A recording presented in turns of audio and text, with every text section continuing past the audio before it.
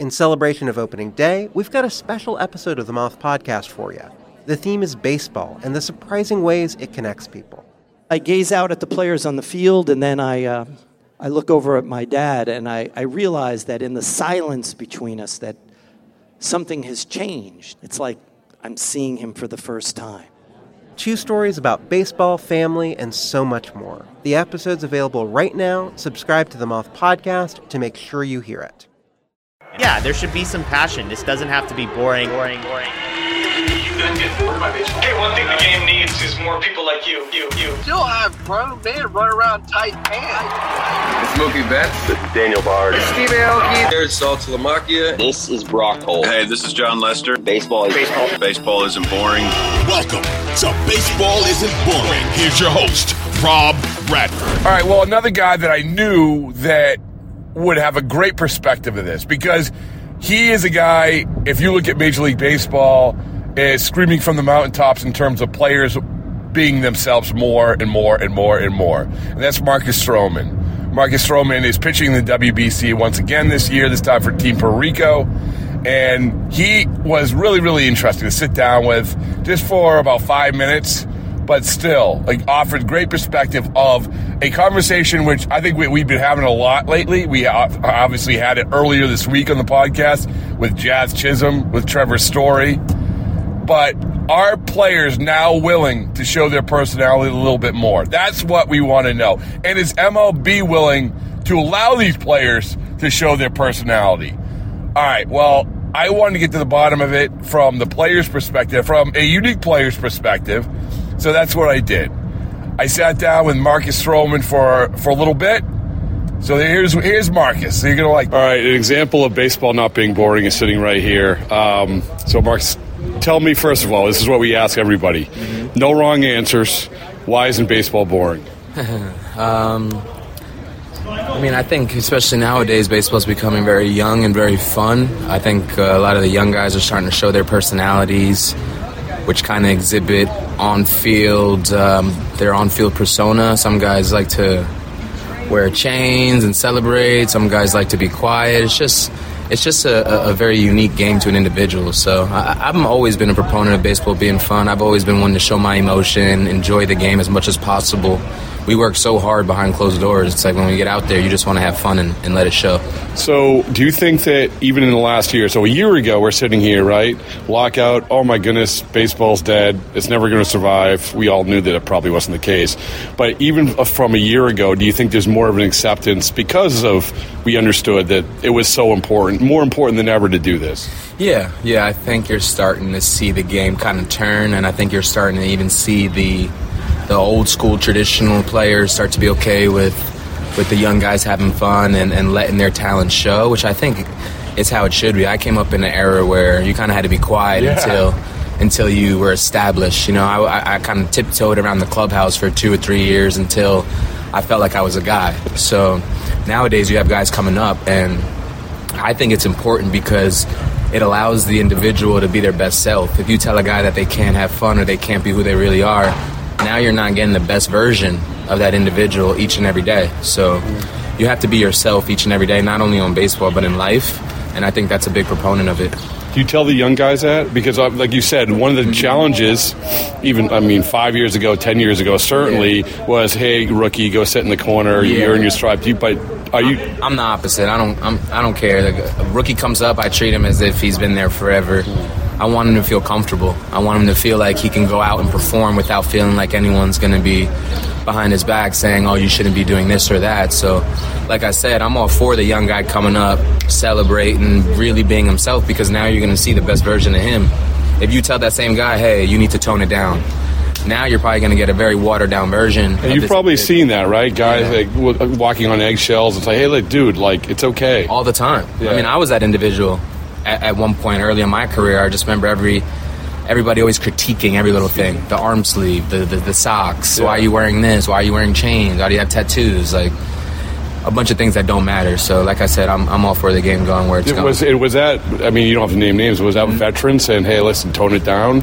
Some veterans, some higher-ups in the organizations. But, yeah, that's kind of how it was. But I'm happy that it's kind of starting to take a turn from that angle.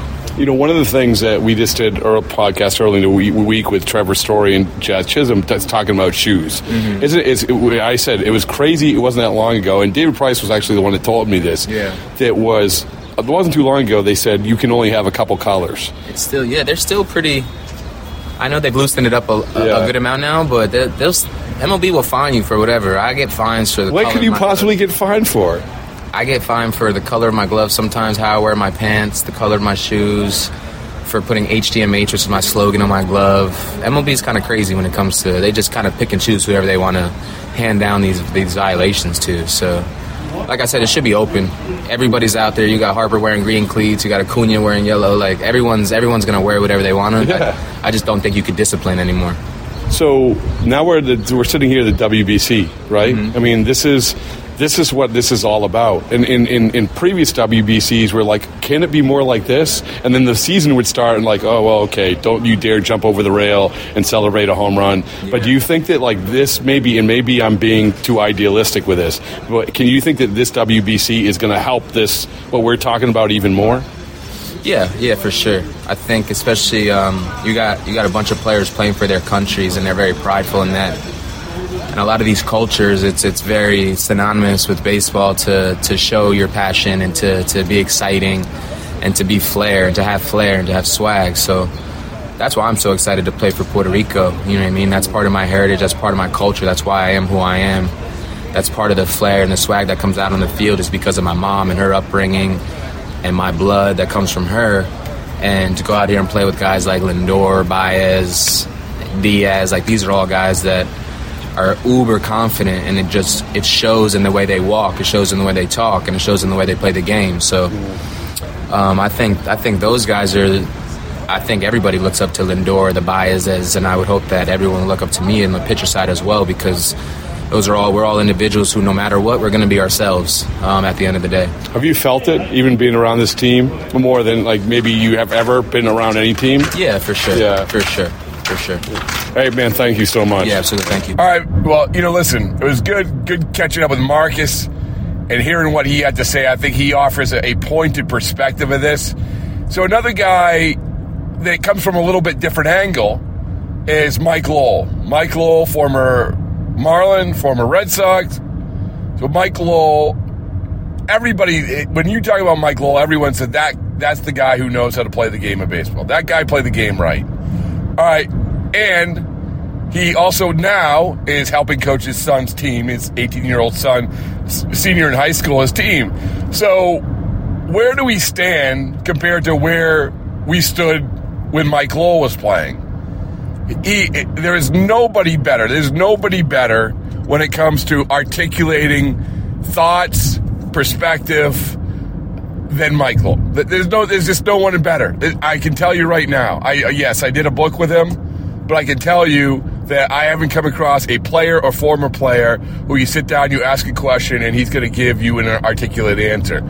So the questions that I had were along the same lines as the questions I had with Marcus. And that's, is this going to translate? Where do we stand in the willingness of baseball to let players be themselves? And what's the payoff and what's the downfall of it all? Like that, these are the things that we have to think about. And like I said, Mike also has a son, and so I think that he's looking at through his eyes. This isn't just the retired former baseball player Mike Lowell. This is Mike Lowell, assistant coach for a high school baseball team and father of 18-year-old baseball playing son. So I think it's great perspective. Listen, thanks to everybody who's sitting down and talking. It's been a lot of fun. This is a great conversation. I want everyone to subscribe, rate, review, listen, all of it. We're going to keep them coming. But here you go. So after some good stuff from Marcus Stroman, here you go, Mike Lowell. All right, one of the finest co-authors in the history of the planet, Mike Lowell. Mike, how are you? I'm wonderful, Rob.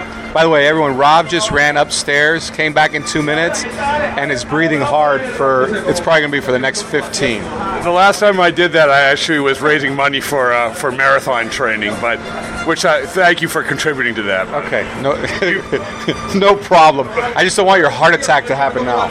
But much like then, you're doing this out of pity, much like you gave the money for the marathon, you did it out of pity. Anyway, so the topic of today is players showing personality, and talked to Marcus Stroman about this, and seeing the WBC even before this year, it was okay. That looks like fun, but then the season started, and where did it go? You played when the WBC was kicking off and throughout the. Am I wrong about that? Was there that sense that the WBC is something else, and then now we have to keep the rules the same in MLB? Yeah, I think it felt that way a little bit. I think it actually shifts because winter ball, the guys that have played, especially the American guys that go to play winter ball in the Dominican or Puerto Rico or Venezuela, there is a different vibe, and it's just a little bit more accepted. I think the real reason why, let's call it the old school guys, didn't do that is because the next guy got 95 in their ribs. So you didn't want to be demonstrative because it would have been detrimental to the guy behind you or yourself when you came up. Now, I also understand that personality is important in the game. I think I don't want everyone to be a robot. I like some guys that show emotion and they bring out the character of themselves on the field.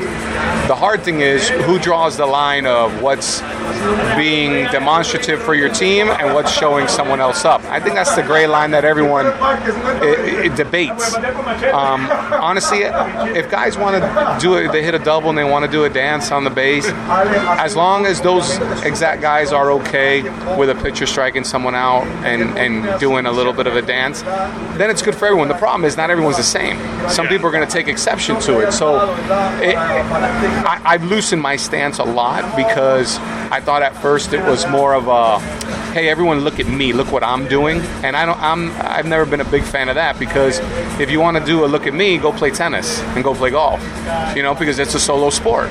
This is still a team sport. So all the attention on, hey, look what I just did, rubbed me the wrong way at the beginning. But I think those, symbols or, when you're coming back to your team, I actually think it's a team unifier sometimes too. And I believe there's value in that. So I kind of understand both sides. It's just, I don't want one guy to take exception and then someone gets hurt or, potentially we start throwing balls. Now everyone throws 100. No one wants to get hit with that. I just don't want it to get to that point. So you see it now, like watching these games, and obviously there's this narrative, which is players have to show more of the personality. Baseball and is in the fight for his life against these other sports. Whereas, when you were playing, there was still probably some, like you just point out, there's a fine line to it. Watching it now, does it feel different than when you were playing? A little bit. I mean, one thing, Rob, everyone throws a lot harder. Still towards the end of my career, especially, let's say, in 2007, when we're playing the Cleveland Indians in the ALCS, the goal was to, let's keep holding it down, let's get to their bullpen, because we thought the Cleveland bullpen was a weakness compared to their starters. I don't think anyone's excited to get into anyone's bullpen nowadays. It's a different arm that's throwing 100. So, in a certain sense, that has changed the game as well. And I believe it's harder to hit. Guys throw a lot harder. So when you do succeed, there's a certain amount of joy that you should be able to have and enjoy and show everyone how happy you are. But on the flip side, there is a mentality of, there was a little bit of that 3 outcome result at the plate, a walk, a strikeout, or a home run, and I think that hurt the viewers. So in order to make the sport a little bit more entertaining, if you add personality, I do think that helps, and that's why I'm okay with that. There are some guys that are much more demonstrative than other guys, and who's going to be the celebration police out there and be like, oh, well, that one was too much, that one was okay. I don't think we can ever do that. So, well, there's fewer the celebration police. That's my point. Is it because there's more guys celebrating, so if the celebration police says, hey, that guy's celebrating, and then half the team on your own team is like, why do you plunk that guy? because we're going to go celebrate too, you know? Does that make any sense? It makes a ton of sense. And there's still some guys in the league that take offense to, you know, you take the guy deep and he launches his bat in the air. I don't know. What's the answer to that? You know, fist pump him when you strike him out? You know, that's what I'm saying. That's the gray area that who knows how to react? That's the thing. We don't know how to react. The beauty of baseball is I think in the end it kind of polices itself in a good way, and I don't think we get too many of those incidents where someone feels like an opponent is crossing the line. So again, WBC versus regular season. Yeah. We're going to see this. We're going to see this with these teams. Like Marcus just said, he's like, I came into the Puerto Rican team, and he played for Team USA last time. I came in, and it was like everyone was showing their personality. It was like nothing that he had ever seen. And I think that's across the board. And even Team USA, I think, showed more personality last year, right? Well, I feel like Team USA felt like maybe they were falling short because the other teams were showing so much personality. Honestly, Rob, it does come from, and this is a major stereotype, but winter ball and the way a lot of the Latin countries played baseball was with a lot of people dancing on the dugouts and a lot of things. So it was more of, let's try to make this a party atmosphere, where in the States, unfortunately, we'll have 3 attorneys telling teams, you know, you're going to get sued if someone's on the dugout and they fall. Now, I don't think people don't like to have a good time. It was just, there's certain things that the risk might not be worth the reward. But you go to the game, and I look at the WBC as kind of like the Olympics. There's a different energy, and not just the Latin guys. I think you talk to any of the guys, the U.S. players as well. There's a different energy when you're playing for your country. I feel like you really feel like you're playing for something bigger than yourself. And when you come through, I think there's an extra feeling of satisfaction and joy that you're doing something not just for you because you accomplished it, you're very satisfied in what you were able to do. The team you're representing, now mind you, when I had a Red Sox uniform, I know people that follow the Red Sox and were supporting the Red Sox were happy, but there's a lot of people that don't want the Red Sox to win, right? Here, you do something good with that USA on your chest or Puerto Rico on your chest, you feel like everyone in the whole country is alongside the happiness. I had to buy a hat. I had to buy a hat and lids, right? I liked all the WBC hats. Sorry, I had to pick USA because that's where I live. But that's totally understandable. Yeah. Now, don't you feel like there's a little bit extra oomph in the games when, you know, as a player, if I did something for my country, man, it feels like it just carries so much more weight than if you do it for your local team. Unfortunately, all our teams were local to a certain degree. One might be a city, one might be a state, one might be a region, but, you know, USA is pretty all-encompassing, I would say. Yeah, so let me ask you this. You have a son who plays baseball, who follows baseball. Congratulations. I knew anyone was this high. What does he look at? So this has been the week of this conference. We had on Jazz Chisholm early in the week with Trevor Story talking about cleats and colors of cleats and everything else. I'm always interested to see, how old is he? 17? 18. Yeah. What's he look at? Like what's he saying? Like, hey, like I like their cleats. I like their this. I like that. Because we can talk about rules and regulations and protections and the police and everything else.